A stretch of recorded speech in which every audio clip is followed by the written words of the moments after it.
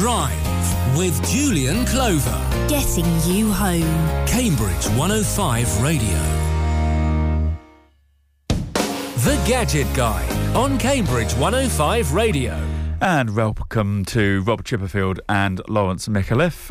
We're talking the Consumer Electronics Show, which is the big gigantular thing which takes over most of Las Vegas. Yeah, hello and welcome, Julian.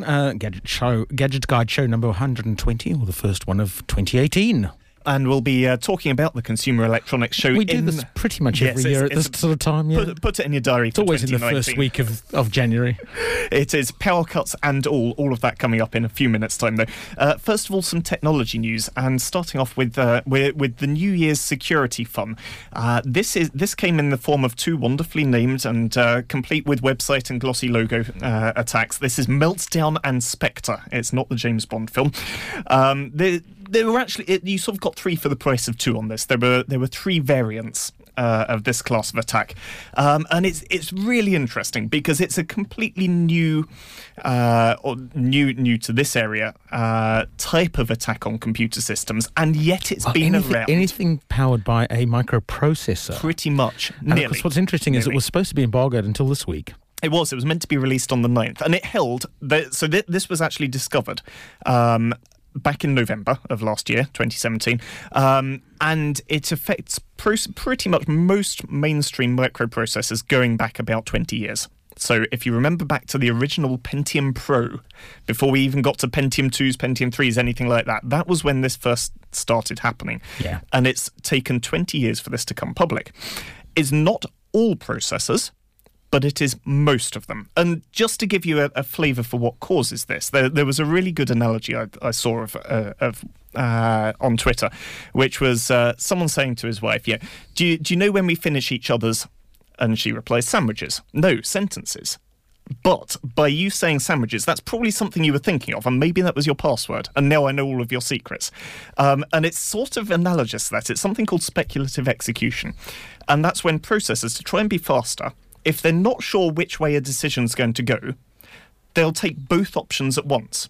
So, for example, if you say to a processor, "Okay, if this is true, go and do one thing, and if it's not true, go and do the other thing," it'll actually do both of them at the same time. And then when it later figures out what that question was, or what the answer to that was, it's like, "Okay, now I know the answer. I'll give you the one that was actually I'll give you the one wanted. that was wanted, and I'll undo all of the work that I did on the other one." So you basically throw away all of that. That's speculative execution. The problem with these attacks is, imagine you're in a library and you ask the librarian for a book, and they go away and they fetch the book out of the shelves and then look at it and realise you're not allowed to have it. And so they say, "No, you can't have that book," and they put it back on a pile onto their desk.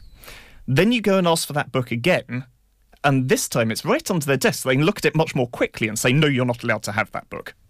Okay, so by having got this information ready, even if you've then thrown it away earlier on, you can then answer a later question much more quickly, and therefore you're revealing information that you shouldn't be. Yeah. Now, by the existence of it. I just about understand all of that. What I don't understand is how, if this has been around for 20 years, is it only just becoming public now? So that hackers, who we know to be rather clever from time to time, haven't exploited it in those 20 years. That is the big conundrum. We don't know. And indeed... and we also don't know whether a government organisation or that sort of organisation has done anything along these lines. And it's an interesting thing, because with the benefit of hindsight, which of course changes everything, you can look at these attacks and they are beautifully simple. It's not like, some attacks on computer security are incredibly complex, incredibly nuanced. You can see, you can work through it and say, well, I suppose that works. This one, as a class, the implementation, actually making it work in practice, is obviously much harder. But the concept of it is very, very simple to understand. And so having seen that, you can say, well, of course this is going to be a problem. Yeah. And of course, the question then comes of any cyber crimes that have been convicted, do they still stand, or could someone go, but it was a vulnerability that existed, or data loss. It's not my fault because the data could have been stolen through a technique that comes to light after the actual event. And is it possible that something has happened in the past few Yes. weeks and months, which we don't know Years. about yet, Years. which has forced this, if you like, to the front of the news agenda? So it was revealed, and in a sense, it was, as Lawrence mentioned, this was meant to be released on the 9th of January. It actually slipped out about the 2nd of January. That in itself is quite an incredible achievement. To not leak that. Given the badly. scale of the people involved in this was everyone, because it's core to the processor design. It was everyone from... Basically, everyone who's a customer of AMD, Intel, and ARM. Yes, and the people that knew about this even were from the chip manufacturers, Intel, ARM, AMD being the obvious ones, up to the motherboard manufacturers, your computer system manufacturers. So your Lenovo's, Dell's, HPs, all of those. To the operating system, Microsoft, Apple, all of Linux. Yeah, and a lot of it, in particular in Linux, a lot of this development's going on in public ostensibly. So things like when they were updating stuff, they had to make sure that they obfuscated what the fix was for. So they couldn't say it was for vulnerability. They couldn't say it was to fix a flaw in the processor. It was just, Just sneak it fairly out. generic type descriptions for all the fixes. So some of the systems I patched in the break between Christmas and New Year had the fix in it already that had been released by those vendors in the middle of December. But you weren't aware of it at that I wasn't point. aware that I was fixing the problem before the press releases came out, because the vendors had just gone, it's in our patch updates, here you go. We all do patches if we're in IT security because they fix things like this, and those vulnerabilities are now patched on my system. I then read the press releases, go and look back at all the patches I've done the week before, literally the week before, and went, so that's what that nondescript bit of text actually meant, was it was fixing this. Now, okay, into the practical elements for what people... does it affect the man out there? Yeah. Or woman? Microsoft have released patches for this. This was in their January patch roundup for Windows 10. Yes.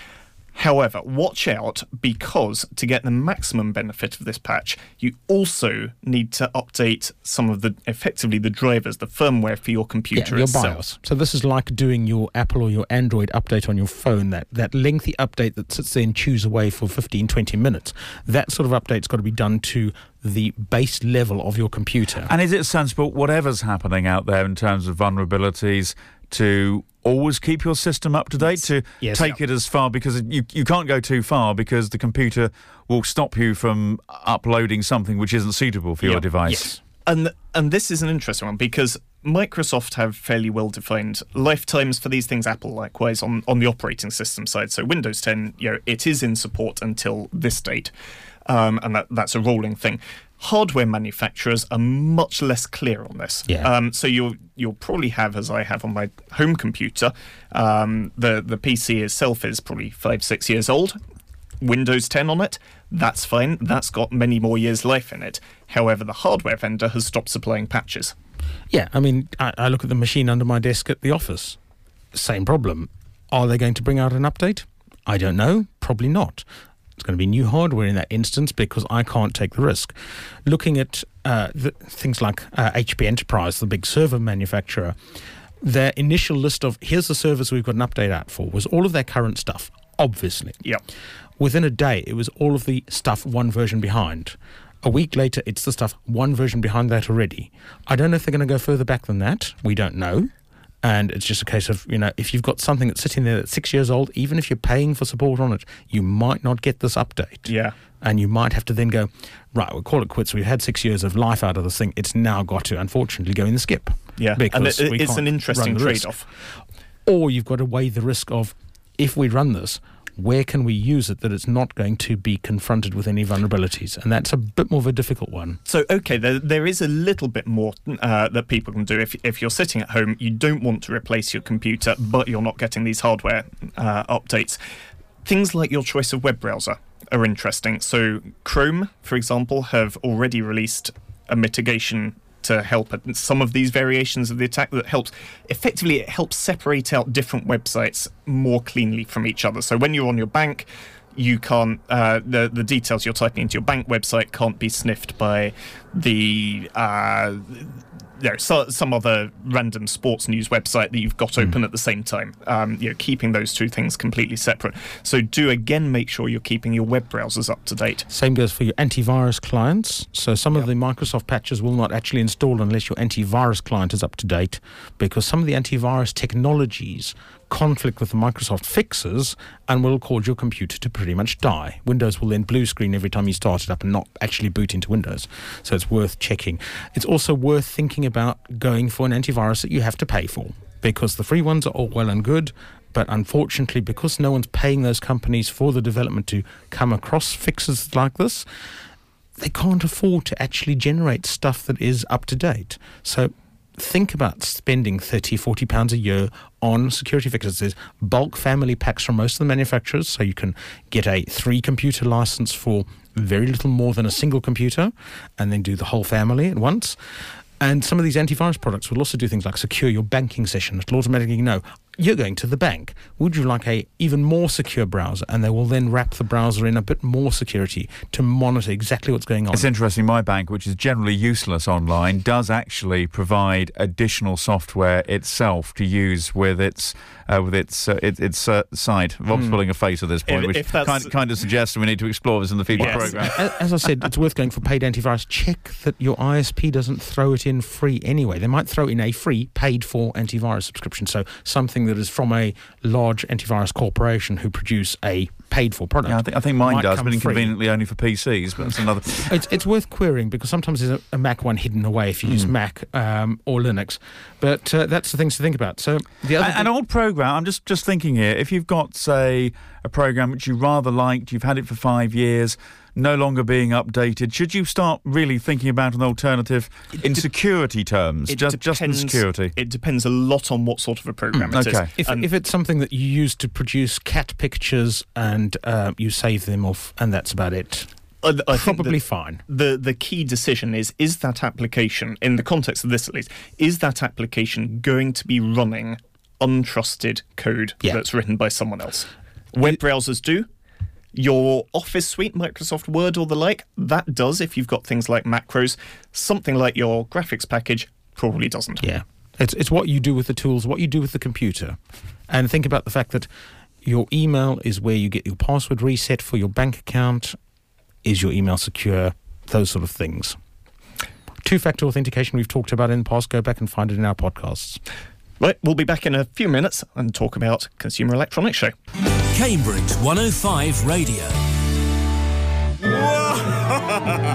When the night wind howls in the chimney cowls and the bat in the moonlight flies, Gilbert and Sullivan's spooktacular comic opera Rodigo comes to the West Road Concert Hall only this 8th to 10th of February. Will Robin escape his family's curse, or will his ghostly ancestors keep him from his love? For tickets, phone Cambridge 3000085 or visit rodigo.co.uk. That's 3000085 or rodigo.co.uk. Want that traditional taste of authentic handmade fresh Chinese food? At Zonghua Snacks, we serve the best steamed buns, noodles, dumplings and traditional cuisine right here in Cambridge. We've even got vegan options available. We're the only Chinese restaurant in Cambridge to be recognised twice by The Guardian for our outstanding food. We're open from 12 p.m. to 9 at night, every day except Tuesday. Call Cambridge 354 573 or pop in and see our menu at 13 Norfolk Street. Zonghua Snacks, your authentic Chinese takeaway and restaurant, just 5 minutes walk from the city centre. On Where's Vossi Live, Louise Wilson was the runner in search of the treasure. I got to sing the Cambridge 105 jingle. Oh. If someone can play it. Can we just give him a round of applause, please, everybody? Absolutely brilliant. Well done. He's just heard that once. Cambridge 105 Radio. Listen to Where's Vossi Live now on the Cambridge 105 Radio website. Cambridge 105 Radio.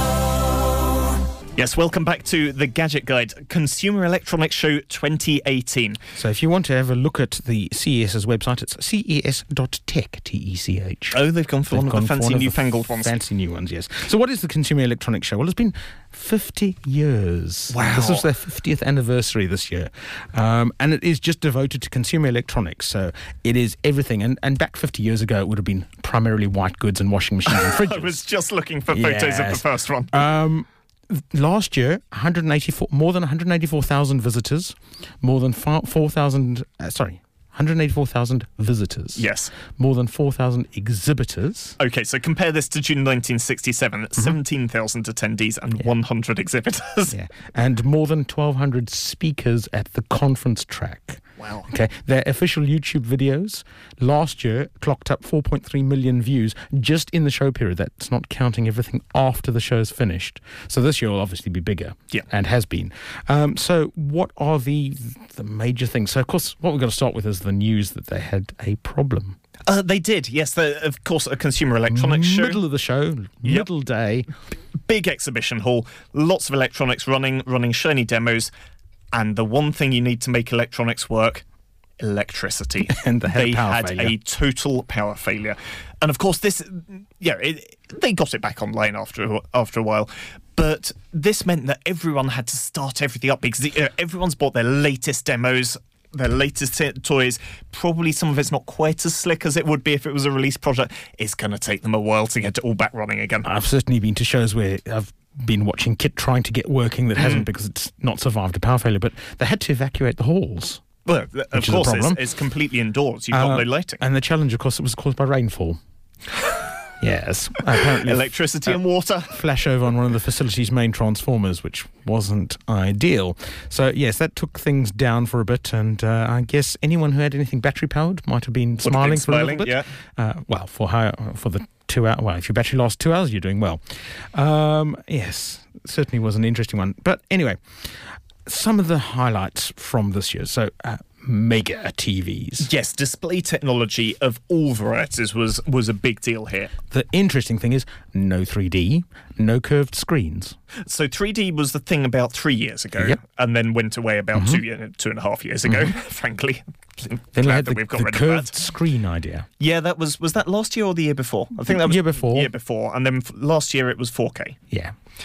So this year, we're on to, let's see how big you can get your screens. Mine's bigger than yours. Samsung last year displayed a TV they called the Frame, which had no frame. Basically, the TV could just float, or you could put a fancy picture frame around it and have it display art when you weren't using it as a TV. Effectively an architectural part of your house as well as a... This year, they've taken it one step further and gone the wall. So because they've got this edgeless, bezel-less TV technology, they can basically sandwich the screens together and turn more than one screen into a big screen. So this is what you've seen in sort of commercial installations as video walls. And I've seen some done quite badly where you've got, 1 centimetre bezels on the screen and you put two together. Right, now you've got an inch between the screens and it just... Normally the line straight down the middle of someone's face. Tacky. So they've got this gapless technology that can sandwich the screens together, and they showed a 146-inch TV. Now, 146, that's of course the diagonal. This is, what's that going to equate to? About a 2 metre wide, 2.5 metre wide screen, something along those lines? Something along those lines. 146 inches in centimetres is... And then it's about sort of 4 times. Try nearly 4 metres, 3.7 metres. So this is not going to fit in your average living room, is it? No, this is certainly conference room or big corporate headquarters reception area type wall of video. And it's made from a bunch of 4K screens, so Ultra HD screens, 8K screens actually, sandwiched together, and then the system behind it then separates the image out and displays it across all the screens. So you would give it a normal input running at probably 8K or something like that. Standard HDMI, 8K, and it would do the magic. No details on pricing there's yet. A surprise. That's going to be in 6 figures, I would guess. I don't know, actually. Well, a lot of the commercial, if you look at sort of 110-inch commercial displays at the moment, they're sitting at least the 10K mark. Yeah. So I reckon that's going to be probably 50K at least, I would have thought. Yeah, I mean, that's not 6 figures. Well, getting on for that. I don't think they'll be that... this is Samsung, who have historically come along with interesting pricing that has confused all the other manufacturers. So you might not want that sort of size, but you might want to think about 4K, which is the Ultra HD, the next thing after 1080p, for your home cinema. Now, all the tellies you can buy today generally don't buy it, and if it's not a 4K, because you might as well have the latest. But projectors have been still quite expensive. Now, if you go to the cinemas, they've put 4K projectors in, so they're digital. So if you go to The View, just to name one of several, they've got Sony 4K laser projectors. Now, you are talking about a 50, 60, £100,000 projector there, but obviously that's a cinema much bigger screen that you're going to be at You don't home. need that size at home. No. But what does a 4K projector generally cost you? Up to now, it's been sitting around about the £10,000 mark. Yeah. So how about going down to about £1,600? Now, I like this because this is just that cliff. And they came in, the first domestic one, so-called domestic ones, were sort of the £30,000, £20,000. They came down to £10,000, at which point your real enthusiasts. Real enthusiasts are going to be going for it. £1,500, if you're going to do a home theatre setup, again, it's in that no-brainer category. Yeah. What's interesting is for that price, you also get Alexa built in. Yes. So this is Optima, who've been producing DLP-based projectors for a good few years, and they've been pretty average quality. It's like buying a Ford instead of a BMW or Mercedes. Yeah. You get something that works. It gets you from A to B. It gets you a great picture. It works well for home cinema in your average house. Yeah. But they've thrown in Alexa. So if you haven't got home automation for your home theatre yet, you get it out the box, and a great little box coming this year for about £1,600. Yeah, if you don't want Alexa, and I think this is interesting. Just turn it off. You can either turn it off, or you can save yourself £100. There is another version without Alexa built in, coming in about £1,400. And to me, that's actually the more interesting one, because I would rather my display to be a dumb bit of display technology, my TV to be a dumb bit of dumb image displaying thing. And then that means that when Alexa isn't the greatest, sorry to everyone at home with Amazon Echo. Amazon Echo. Echo's the other wake word. Yes. That is going to change more rapidly than you're going to need to change your projector. In the same way as my Blu-ray player at home, it came with YouTube embedded, came with iPlayer, came with a bunch of other stuff. That's all stopped working. Yeah, same. It still plays Blu-rays fine. Yeah. So I'd rather take the intelligence out and put that in a £40 device. Or in a dongle that you can plug into an HDMI port. Yeah. So the other thing that was quite big at CES this year was artificial intelligence and digital assistants. Yes. And the two big players, Amazon and Google. And I don't think you could say it's a Betamax versus VHS race. I think it is a case of both have their place and both will carry on, because both have got different value propositions to the user. And both of them have strong communities. And both of them do work for a lot of things people want to do with an artificial intelligence or digital assistant. If you wanted to do the home automation stuff, all the home automation kit supports both, because you wouldn't go and just put yourself in one. Things like Sonos with their new Play speaker, their Play One, have put Alexa in it to start with and have said Google Assistant will be coming soon. Yep. Whether you'll have both at the same time, I don't know. But for most people, you would probably choose one or the other. So Amazon brought out a new Echo device which has a built-in screen, so you could see notifications, things like the weather and Twitter details and so on a screen, as well as talk to it as a artificial intelligence or digital assistant. Google have now done the same, but partnering with the likes of Lenovo. And that was what was really noticeable here, is the number of devices where it's a very well-known brand with Amazon technology or with Google Google technology. So Lenovo have launched their smart display with Google Assistant. So it's a lovely little display. They've got two variants. They've got an 8-inch and a 10-inch. And it's a nice high-definition type tablet device that you can put on a stand or bolt to the wall, which has got your digital assistant built in, and you can then say, okay, Google, tell me about the weather. And it will show up on the screen as well as possibly talk to you. So some cool stuff like that. Other stuff, well, there's lots more to talk about. I think we can probably carry on talking about the CES in the next Gadget Guide.